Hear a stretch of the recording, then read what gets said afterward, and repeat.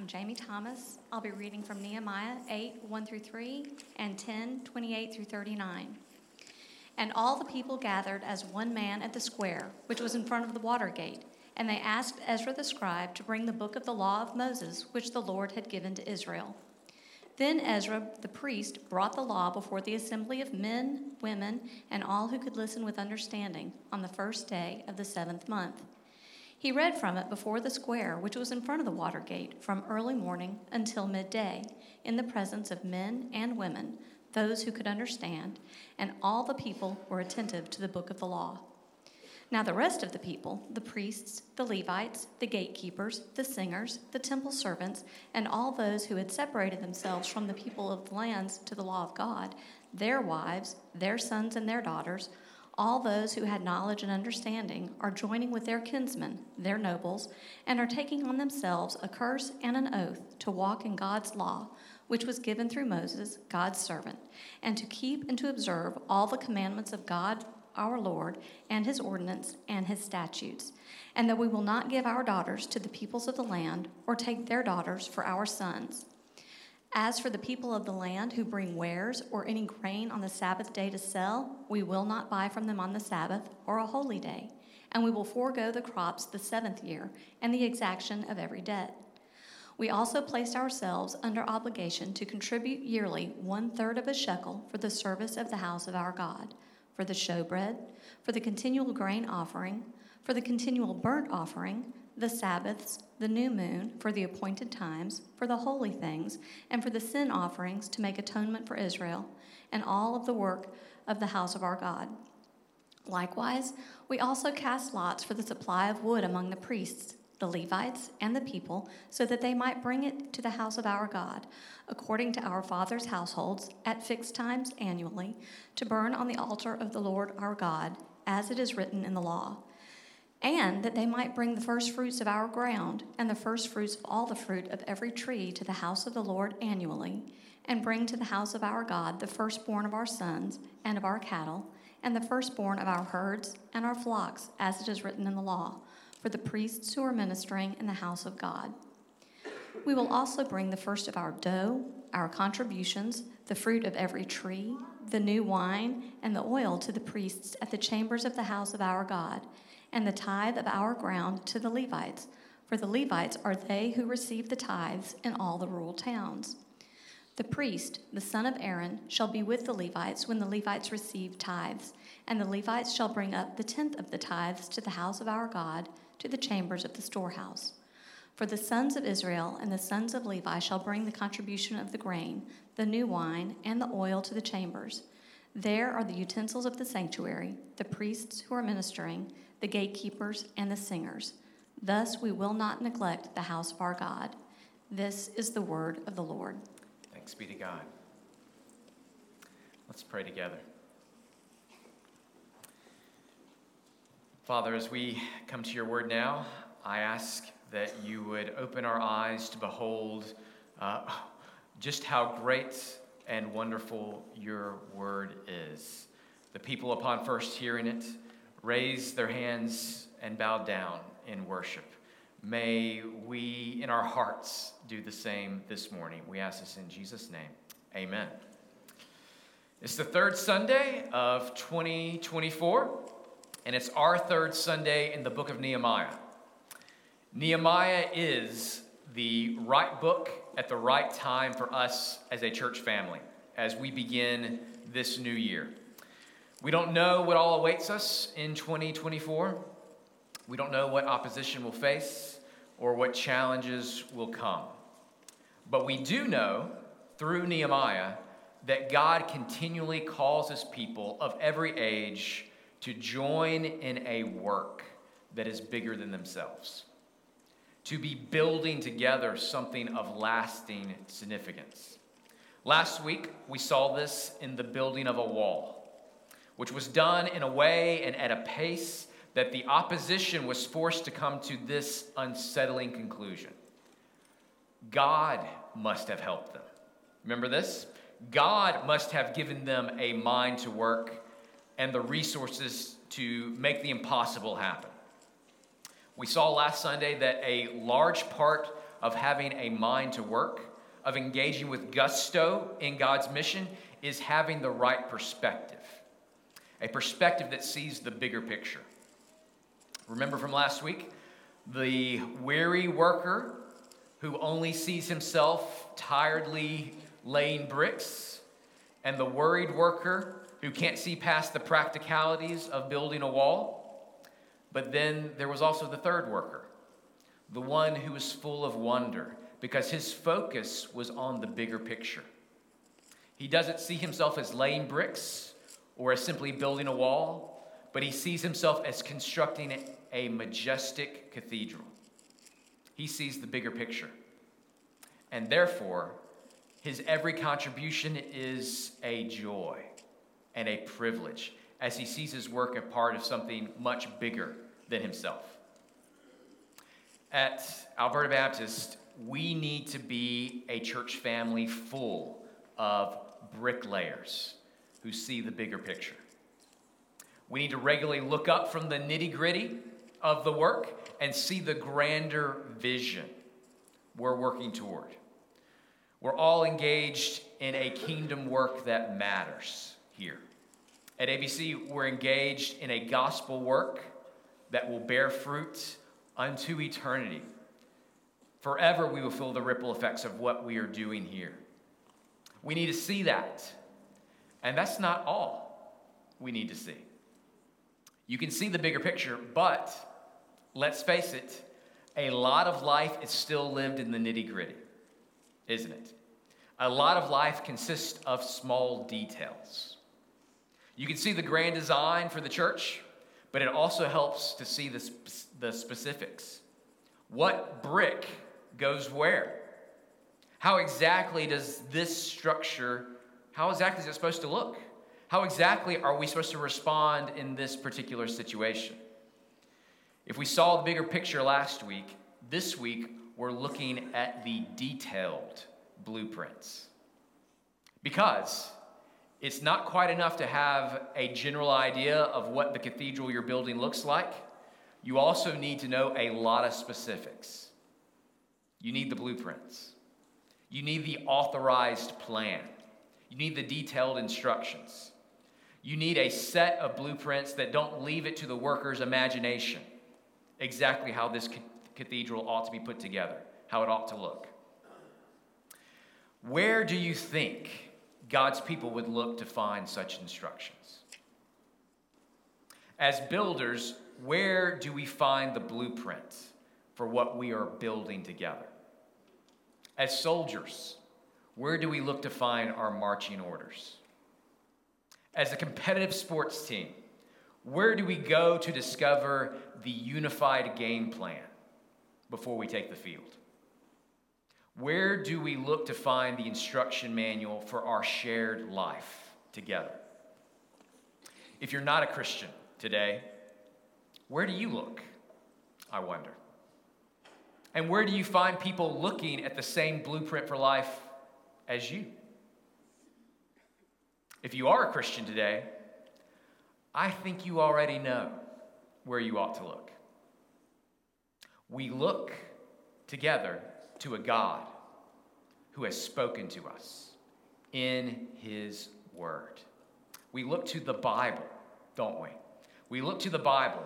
That is, we look to an objective word to guide us in our lives. In our journey through Nehemiah today, we encounter a vivid picture of the great value and importance of God's word. Where do the people of Nehemiah's and Ezra's day, where do they look to find the blueprints, to find their marching orders, to find their game plan for a shared life? They look to a book, don't they? They look to a book that claims to be an objective record of God's dealing with humanity. A book that claims to be an authoritative and objective standard inspired by God.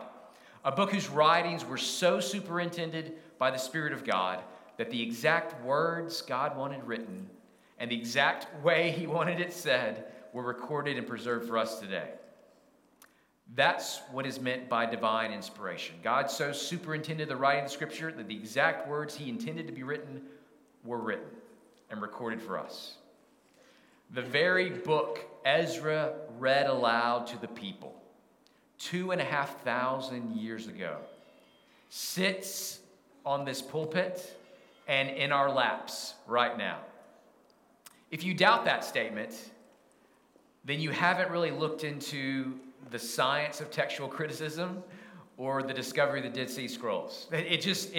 Those things prove that we have the same words Ezra had. We have the words that Ezra read to the people. The very same words that pierced their hearts are still piercing ours today as well. Here in the Bible, we find our blueprint, our marching orders, our unified game plan. And the first step toward knowing it, which was obvious to the people in Nehemiah's day and should be obvious to us today as well, is this. First step in knowing it is we've got to read it, right? In order to know it, we first have to read it. That's what we see first, in the first of our three headings this morning. The reading of God's Word. The reading of God's Word, we see that in chapter 8, verses 1 through 3. This is what happens in Nehemiah, chapter 8, beginning verse 1. And all the people gathered as one man at the square, which was in front of the water gate, and they asked Ezra the scribe to bring the book of the law of Moses, which the Lord had given to Israel. Then Ezra the priest brought the law before the assembly of men, women, and all who could listen with understanding on the first day of the 7th month. He read from it before the square, which was in front of the water gate, from early morning until midday, in the presence of men and women, those who could understand. And all the people were attentive to the book of the law. Ezra, the priest, reads aloud to God's gathered people from early in the morning until midday, and the people are attentive to the word. It's like they're receiving their marching orders from high command. It's like the coach is telling the team the game plan for the big game, for the season. As Ezra reads, the people listening are forced to recognize that God has given an objective standard to his people. And that's a good thing. That's a very good thing. In a world that often feels bereft of objective standards, it is so very good that God has given to his people a detailed blueprint that we can all both read and understand. Imagine if we didn't have this blueprint. What would happen to us? In the absence of any objective standard, everything becomes subjective and relative. In the absence of an objective word grounding us, we're mostly left with wetting our finger and seeing which way the wind is blowing. Oh, it's blowing this way today. Let's go that way. Tragically, this is exactly where many people, including many mainline denominations, find themselves today. Finger in the air. Which way is the wind blowing? It makes perfect sense. Because when you give up on an objective standard, an objective word, you're only left with the subjective winds of your day and age. You're only left with the subjective whims of your political leaders and spiritual leaders. And you don't have to be coming out of a theologically liberal background to see that. There are many people from conservative backgrounds who give lip service to the Bible as their objective standard, but who functionally base their lives mostly upon very subjective standards of God told me so kind of feelings. I just felt it in my spirit. I have a special word from God about what we should do. I have a special word about how I should cast my vote. There are a lot of genuine Christians who talk that way, but they often wind up getting hurt by it eventually. God is actually gracious to let them get hurt by their subjective, God told me so impressions, so that they might feel compelled to return to a vastly superior, objective, thus says the Lord standard. That's what we have in the Bible. It's like a child has to learn not to listen to their own inner voice telling them what to do, but instead listen to the voice of the parent who knows better. It's like the football team having to learn not to rely exclusively on their own innate abilities, but to listen to the coach's voice and execute the bigger game plan that his superior knowledge of the game has put together. It's like a group of builders has to not strive against one another to complete their own vision, but to strive alongside one another, fulfilling the architect's vision and working together to fulfill the original blueprint design. This is what we have in the Bible. The blueprints for what we are building together as a community of faith. We have in the Bible the voice of our Father, lovingly disciplining and discipling his children. We have the game plan for God's team on earth, the marching orders coming down from a high command that sees the whole battlefield. We should be so very thankful that God has given us this objective word, which we should hold above all of our subjective feelings. Our thankfulness for the Bible should lead us to a first, very obvious application. Reading it. Read it. Let's read God's word. Because if we will read God's word, other life-changing responses can follow. That's what we see in Nehemiah. We've seen the reading of God's word. Now let's see the response of God's people. I want to begin by looking at the most long-reaching responses of God's people, which we don't see until chapter 10. So maybe keep a finger in chapter 8, but turn over to chapter 10, and we see the first of these long-term responses, which is also our second heading, the resolving to obey. The people hear this word. What do? This is what they resolve.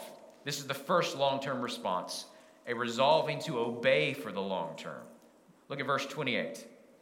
Now the rest of the people, the priests, the Levites, the gatekeepers, the singers, the temple servants, and all those who had separated themselves from the peoples of the land to the law of God, their wives, their sons, their daughters, and all who had knowledge and understanding, are joining with their kinsmen, their nobles, and are taking on themselves a curse and an oath to walk in God's law, which was given through Moses, God's servant, and to keep and to observe all the commandments of God, our Lord, and his ordinances and his statutes. A good, far-reaching response to hearing God's word is determining to be a doer of God's word. And that's what the people are doing. We want to be not just hearers, we want to be doers of the word. The people recognize that what they're hearing is a special word from God, and they resolve to obey it, to obey every instruction, every command, every statute. A few examples of what those are come in the next verses 30 and 31. In verse 30, the people take an oath to walk in God's law, which includes not intermarrying with the idolatrous people around them. That had been a big factor in the nations walking away from God in the past, with even wise kings like Solomon following into that trap. As a people, they now resolve to walk down that path no longer. In verse 31, they resolve not to buy from merchants of the nations around them who come to sell their goods on the Sabbath or on any holy day. There is a rhythm of rest from work and rest from earthly gain that they resolve to bring back into their lives again in obedience to God. They resolve to observe the year of Jubilee, when the land gets a rest on the seventh year from being tilled and worked, when all debts are forgiven, when a family that has sold land or effectively rented it out, often because of financial hardship, all that land, family land, returns back again to the original owners in the year of Jubilee. God gave Israel a blueprint for a better society. A society distinct from the nations around them. A society that was intended as a witness to the nations around them. The law of Moses told us this would be the case. Do you remember what Moses says in Deuteronomy chapter 4? Here's what he says, Deuteronomy 4. See, I have taught you statutes and judgments, just as the Lord my God commanded me, that you should do thus in the land where you are entering to possess it. So, keep and do them, for that is your wisdom and your understanding in the sight of the peoples, who will hear all these statutes and say, surely this great nation is a wise and understanding people. For what great nation is there that has a God so near to it as the Lord our God whenever we call on him? Or what great nation is there that has statutes and judgments as righteous as this whole law which I am setting before you today? Israel's obeying of God's law, God's word, was always intended to lead the surrounding nations to a God explanation. Just like the building of the wall in such a short time was meant to lead the surrounding nations to say, God must have helped them, the obeying of such wise and just and righteous statutes was meant to lead the surrounding nations to say, God must be with them. For what other great nation is there that has a God so near it as the Lord their God whenever they call on him? Or what other great nation is there that has statutes and judgments as righteous as this whole Torah given to the people of Israel? If God is with those people, that's where I want to be. I want to be grafted into that nation. And many people were.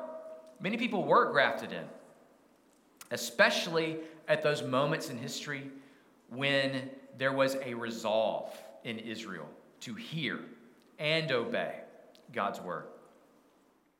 When the public reading and the personal resolving to obey God's word wasn't present in the life of the nation, the surrounding peoples had very little occasion to see that there was anything worth following in the God of Israel. His people acted just like everyone else. They schemed and spent their money just like everyone else did. They connived and cheated in the marketplace just like everyone else. Why follow their God? Why follow their God when the product of their lives doesn't look any discernibly different than that of the pagan nations around them? Does that same criticism stick to us? I wonder. Does it stick to you? Why follow Jesus if the lives of his disciples don't look any different from that of the unbelievers around you? I hope you can see that there is a missional call at the very heart of God's people's resolve to obey God's word, to live happy, holy lives. At the very heart of that is an outward look to the nations, to the people around you. It is an attractive look. Our obedience is meant to reach out to others and draw them in to the worship and praise and love of God. That was true for Israel, who failed at that missional call for most all of their history up to the present day. And it is true for the church as well, who also has a history littered with many failures up to the present day. There have been many failures in church history, but there have also been many bright moments for the church of obeying God's word. Here's a bright moment. Acts chapter 2 says this of the early church. It says that they were continually devoting themselves to the apostles' teaching and to fellowship, to the breaking of bread and to prayer. Everyone kept feeling a sense of awe at the many wonders and signs taking place through the apostles. And all those who had believed were together and had all things in common. And they began selling their property and possessions and were sharing them with all as anyone might have need. Day by day, continuing with one mind in the temple and breaking bread from house to house, they were taking their meals together with gladness and sincerity of heart, praising God and having favor with all the people. And the Lord was adding to their number day by day those who were being saved.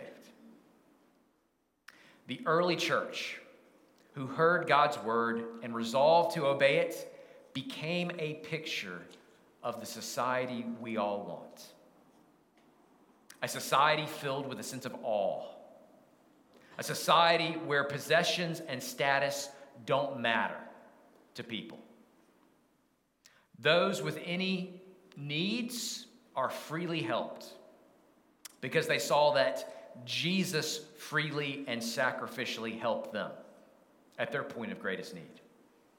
This early church was devoting themselves to hearing the word of God, to regular fellowship together, to taking their meals with gladness and sincerity of heart, praising God, and having favor with all the people. People outside the church looked in and said, I'm not entirely sure I understand what's causing this, but this is the kind of society I've always wanted. This, the way they love and treat each other, is what my heart has been looking for all along. That's why they had favor with all the people. Here's what people discover in the church's brightest moments, and people need to discover again today. The society we all want comes in response to the word of the gospel.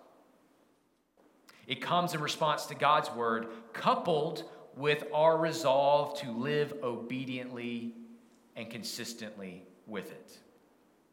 As we see in Nehemiah 10 and in Acts chapter 2, that this consistency and obedience of life will touch both our possessions and our pocketbooks. Look with me now at the rest of chapter 10. The response of God's people involves the resolving to obey, verses 28 through 31, and the restoring of tithing, the restoring of the tithe. Chapter 10, verses 32 through 39. This is our third and final heading, the restoring of tithing. I'm not going to reread every verse here, but in verse 32, we see a restored obligation to contribute money to the service of God's house. In verse 33, there's the same for grain. In verse 34, there's the same for wood for the altar and for the sacrifices. In verse 35, there is the annual offering of the first fruits from every tree, every field. In verse 36, it's the firstborn of livestock, and the list goes on. In verse 37, I will read verse 37. It says, we will also bring the first fruits of dough, our contributions, the first fruit of every tree, the new wine, the oil, to the priests at the chambers of the house of our God, and the tithe of our God, the tithe of the ground to the Levites. For the Levites are they who receive the tithes in the rural towns. The priests, the sons of Aaron, shall be with the Levites when the Levites receive tithes, and the Levites shall bring the tenth of the tithes to the house of our God, to the chambers of the storehouse. For the sons of Israel and the sons of Levi shall bring the contribution of the grain, the new wine, and the oil to the chambers. There are utensils for the sanctuary, the priests who are ministering, the gatekeepers and the singers. Thus we will not neglect the house of our God. Israel had long neglected God's house and God's work. This restoring of the tithe was a turning of the tide in that respect. The restoring of tithing was a product of their new resolve to obey God's word as they understood it. And indeed, giving a tenth of their income was what God commanded of them as a nation. But as soon as you acknowledge that fact, a follow-up question quickly forms, probably in most of our minds. If that's what God required of them, what has God commanded of us today? God commanded a tithe from his old covenant people, what does he require of his new covenant people? Have I got your attention? I hope so. Because there are several things to say, and I want to say them carefully. First thing I want to say. While some Old Testament commandments are repeated and even amplified in the New Testament, you shall not murder becomes you shall not hate in your heart. You shall not commit adultery becomes you shall not look with lust. While some Old Testament commandments are repeated in the New Testament, this command to tithe a tenth of your income is not one of those repeated commands. But, second thing I want to say, this command is also not expressly done away with. Some things are expressly done away with, like the Old Testament sacrificial system. Jesus' once for all sacrifice makes it wrong for us to sacrifice lambs and goats today. Those sacrifices were always intended to point to Christ and his sacrifice, the true Lamb of God who takes away the sins of the world. It is no longer right for us to obey the sacrificial law or the ceremonial law about what's clean and unclean, because the gospel says Jesus has come to make all things clean. His sacrifice has made all food and all people clean. To go back to the ceremonial law is to disregard the finished work of Christ. Tithing, on the other hand, isn't something the New Testament expressly does away with, as only being preparatory, as only being the old covenant. If anything, the New Testament takes it in the other direction. This is the third thing I want to say about tithing. The New Testament paradigm shift doesn't pull back on tithing, but it really seems to ramp it up to 11, doesn't it? The early church is actively selling their possessions and providing for the needy, like they don't have a care about tomorrow, because they know all their tomorrows are in Jesus' hands.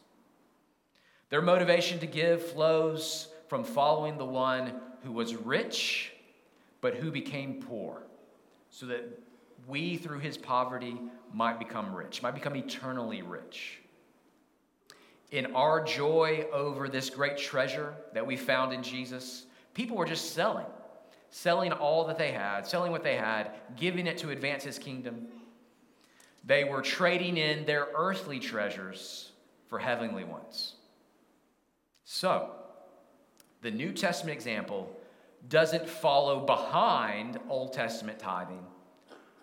It actually goes light years ahead, doesn't it? It's light years ahead because there is so much more motivation here than just having a law to give.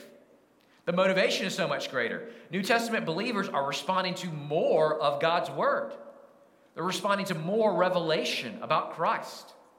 We're responding to a gospel that should propel us to outgive and be more generous than God's old covenant people were ever motivated to be.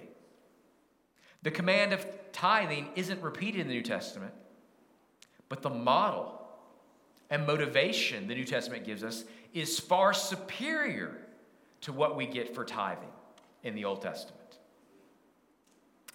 I think of the Old Testament sometimes like a wise father giving rules to a child who is way too young to understand all the reasons why. You don't need to do this. Why? You're too little to understand just yet. You just need to trust me. You also need to do this. Why? You'll understand one day. Just trust me for now. As children, we begin life under an age of law, don't we? We're told not to touch the stovetop, and we can't understand why. We're told not to run around in the parking lot because we can't see the danger. But if we listen and obey, we get to live long enough to grow up into an age of grace. You need to give, the Old Testament says. God doesn't need your tithe, but you need to give. You need to give, child, and eventually I'll tell you why. In the New Testament, we've grown to the point that we're told why in statements like this. 1 Timothy chapter 6, verse 17 says, "Instruct those who are rich in this present world not to be conceited or to fix their hope on the uncertainty of riches, but on God, who richly supplies us with all things to enjoy. Instruct them to do good, to be rich in good works, and to be generous and ready to share, storing up for themselves the treasure of a good foundation for the future, so that they may take hold of that which is life indeed." God doesn't need your money for his plans to prosper.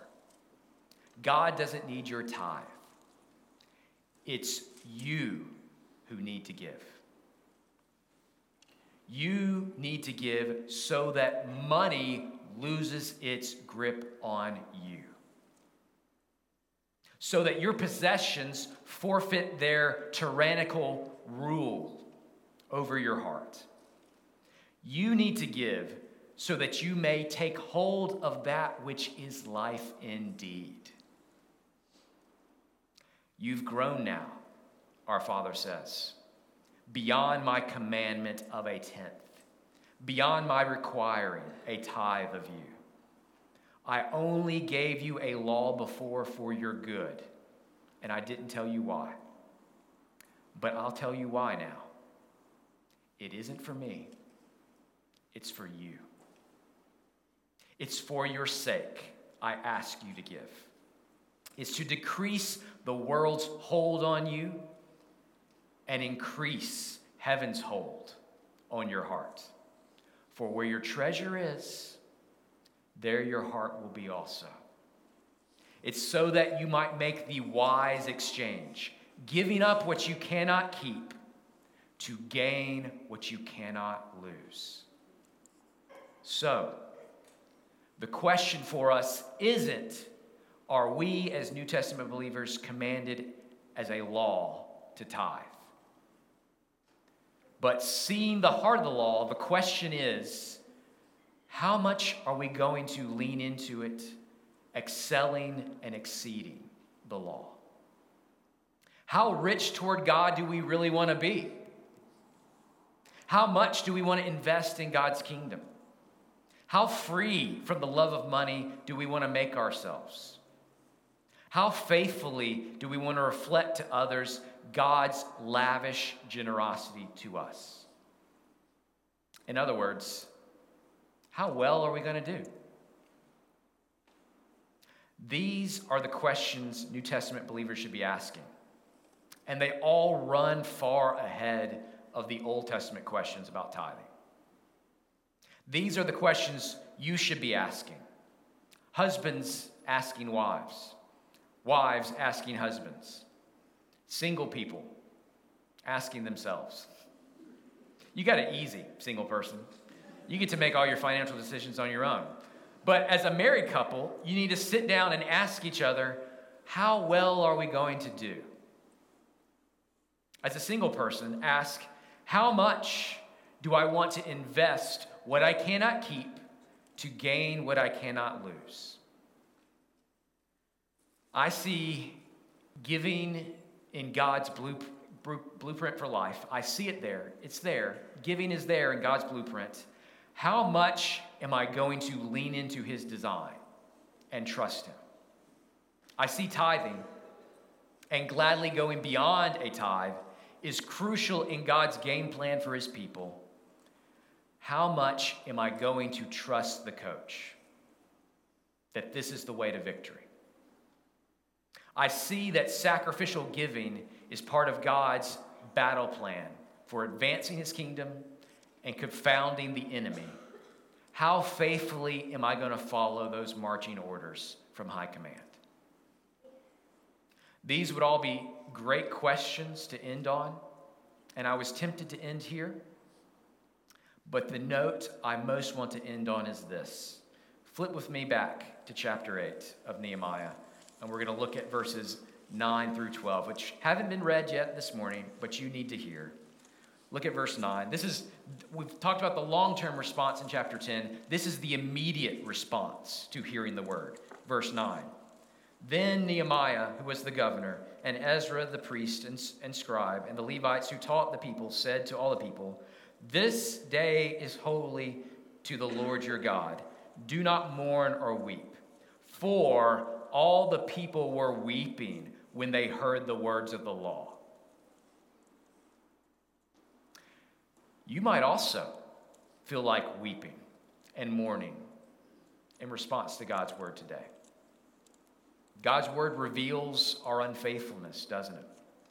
God's requirements pinpoint our selfishness. Suddenly hearing God's call for a tithe can hit you like a gut punch with all the pains of your past failures. Reflecting on where your money goes can make you feel foolish and sad. So much that could have been invested in things that matter have gone to things that don't. Maybe weeping and mourning is your first response to the opening of God's word this morning. But that's not where I want you to be. And that's not where God wants you to stay. Look at the rest of verse 9. Verse 9, all the people were weeping when they heard the words of the law. Verse 10, then he said to them, "Go, eat of the fat, drink of the sweet, and send portions to him who has nothing. For this day is holy to our Lord.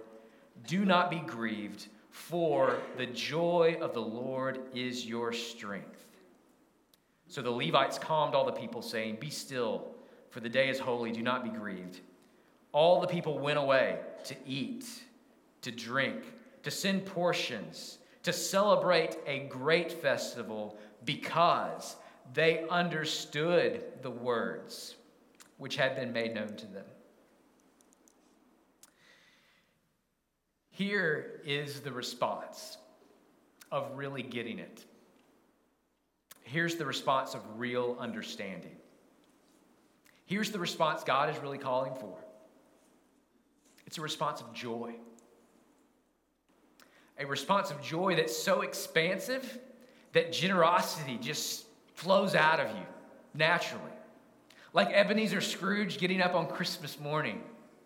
"Go, lad, buy the biggest turkey. Send it to the Cratchits." Right? It's that response. Joy is such a big thing that generosity becomes so natural. This joy over God's word eats and drinks and celebrates.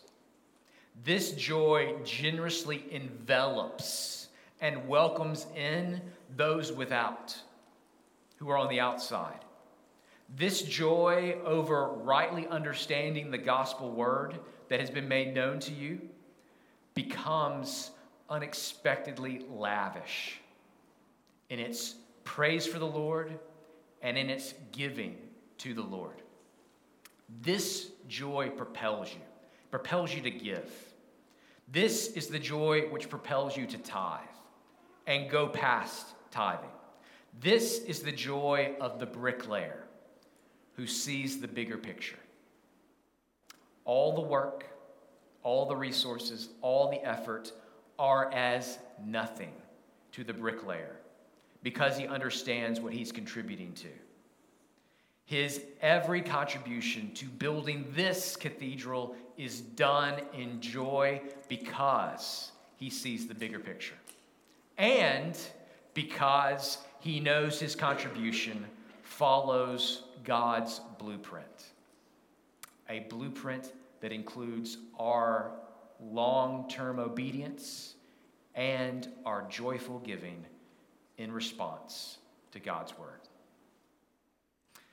Heavenly Father, may you write this word upon our hearts. And if our initial response is one of sorrow and grief, transform it in this moment to one of joy. May we hear of your great generosity toward us in the Lord Jesus. He who was rich became poor for us. May we, in our joy over having discovered this great treasure in him, all the riches that are in Christ, may we, in our great joy, reflect your lavishness to others. May we desire to invest more and more of ourselves in your great kingdom work. May we give up what we cannot keep to gain what we cannot lose. Lord, make us wise in this. Make us joyful in this. May duty not motivate us like joy will motivate us in giving of ourselves for your cause, for the cause of Christ. We pray this and ask it in Jesus' name for his glory. Amen.